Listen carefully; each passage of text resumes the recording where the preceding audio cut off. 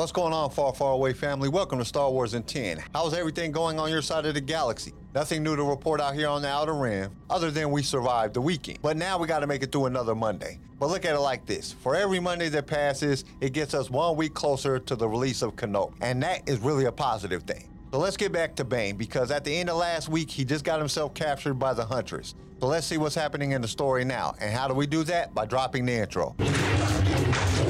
What will you have? You are now tuned in to a Star Wars show, so just sit back and ready to flow. Clear your mind of what you know, and let the force be the course of where we go. As we take this journey far, far away, now let's hear what Darth Vader has to say. We would be honored if you would join us.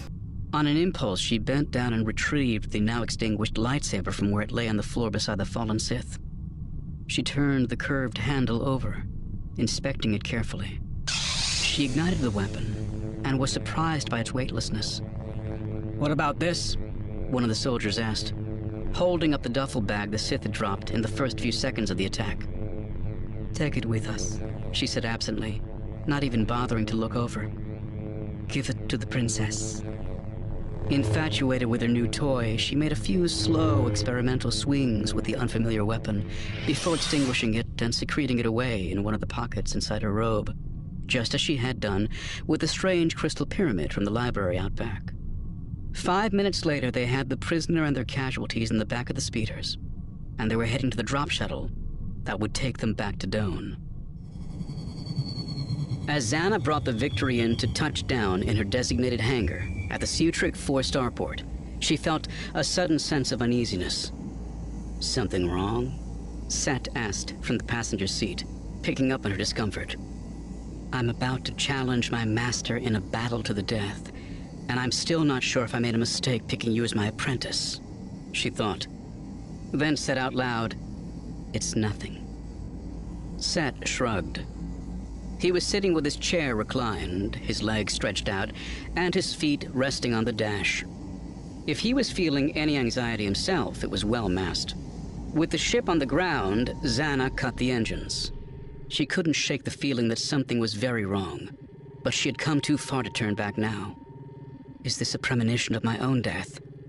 Will Bane end my life tonight? "What now?" Set asked, sitting up and swinging his legs down to the floor. When he had first accepted Zannah's offer, she had sensed a clear reluctance in him. Over the course of the trip to Sutric, however, he seemed to have warmed to the idea.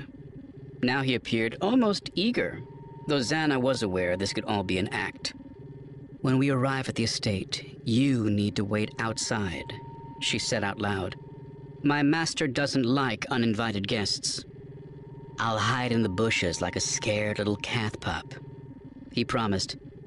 "This isn't a game," she warned him. "Everything's a game," he replied. "This is just one you really can't afford to lose. If I lose, you might end up dead too. Or I could end up as your master's new apprentice," he countered with a sly grin.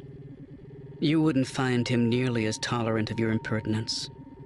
Then I truly hope you win. Is that all, master?" When Zannah nodded, Set rose from his seat and executed a deep bow, his head dipping down so low, his long hair tumbled forward to hang like a silver curtain covering his head and face. "Lead and I will follow," he offered, though there was something almost mocking in his tone. She couldn't help but wonder what Bane would have done in response to Set's irreverent behavior. The consequences would no doubt have been harsh. Zannah, however, was content to let the Dark Jedi have his fun. She had wounded his ego, humiliating him by so easily overpowering him during their confrontation. It was important to let him regain his confidence. And if his jests made it easier for him to accept his role as apprentice, she was willing to put up with them. To a point. Set understood all this, of course. She knew he was pushing her, testing the limits and boundaries of their relationship. At the same time, Zannah had been testing him. So far, he had been smart enough to know where to draw the line.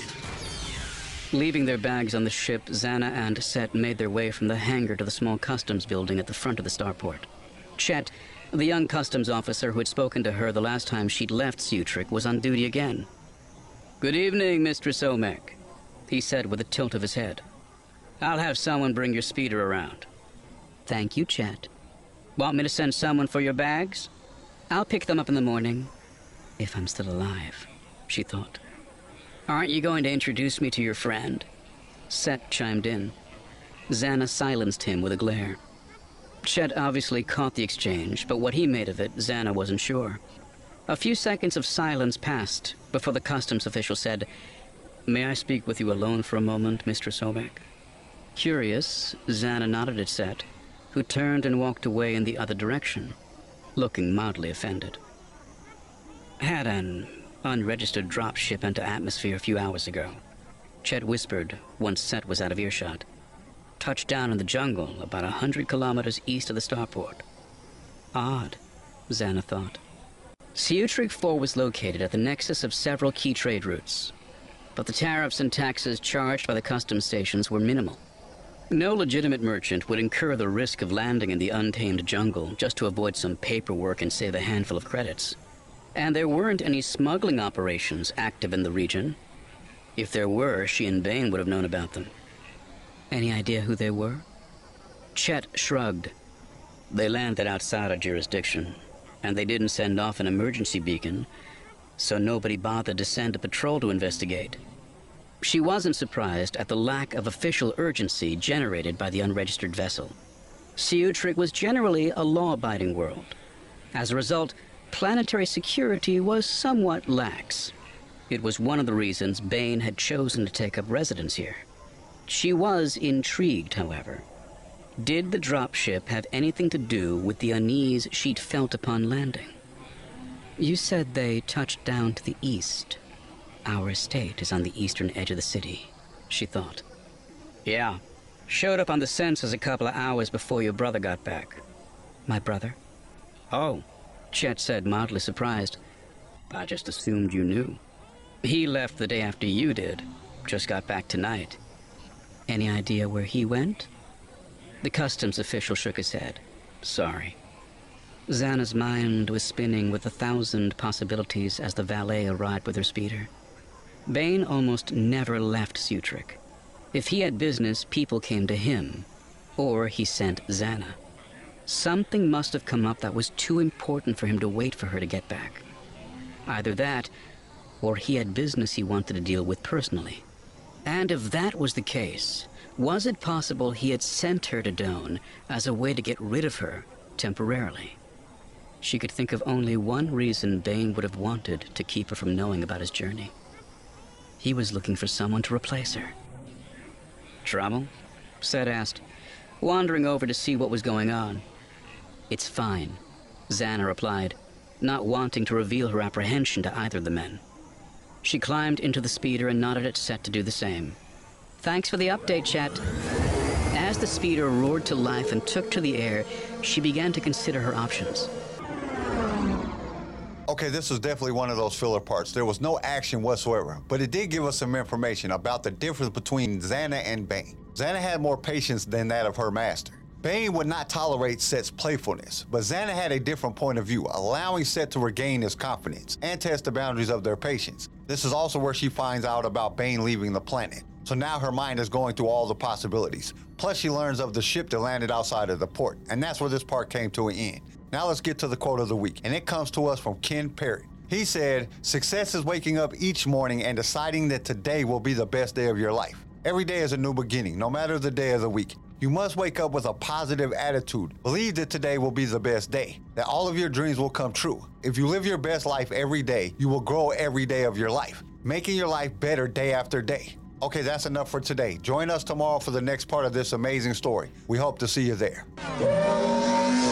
Thank you for listening to Star Wars in 10. Tune in next time for more Star Wars adventures. If you would like to listen to other episodes of the show, you can follow us on all major podcast directories. If you enjoyed the show, we would really appreciate a 5-star review. Once again, thank you for listening, and may the Force be with you. Star Wars in 10 was created by Kenai Shed and is distributed by Swaycast Network. This show was produced by Pigfield Media, sound designed by Theodore Thompson, research by Leslie Schneider. I am your host, Kyle, and we will see you next time in a galaxy far, far away.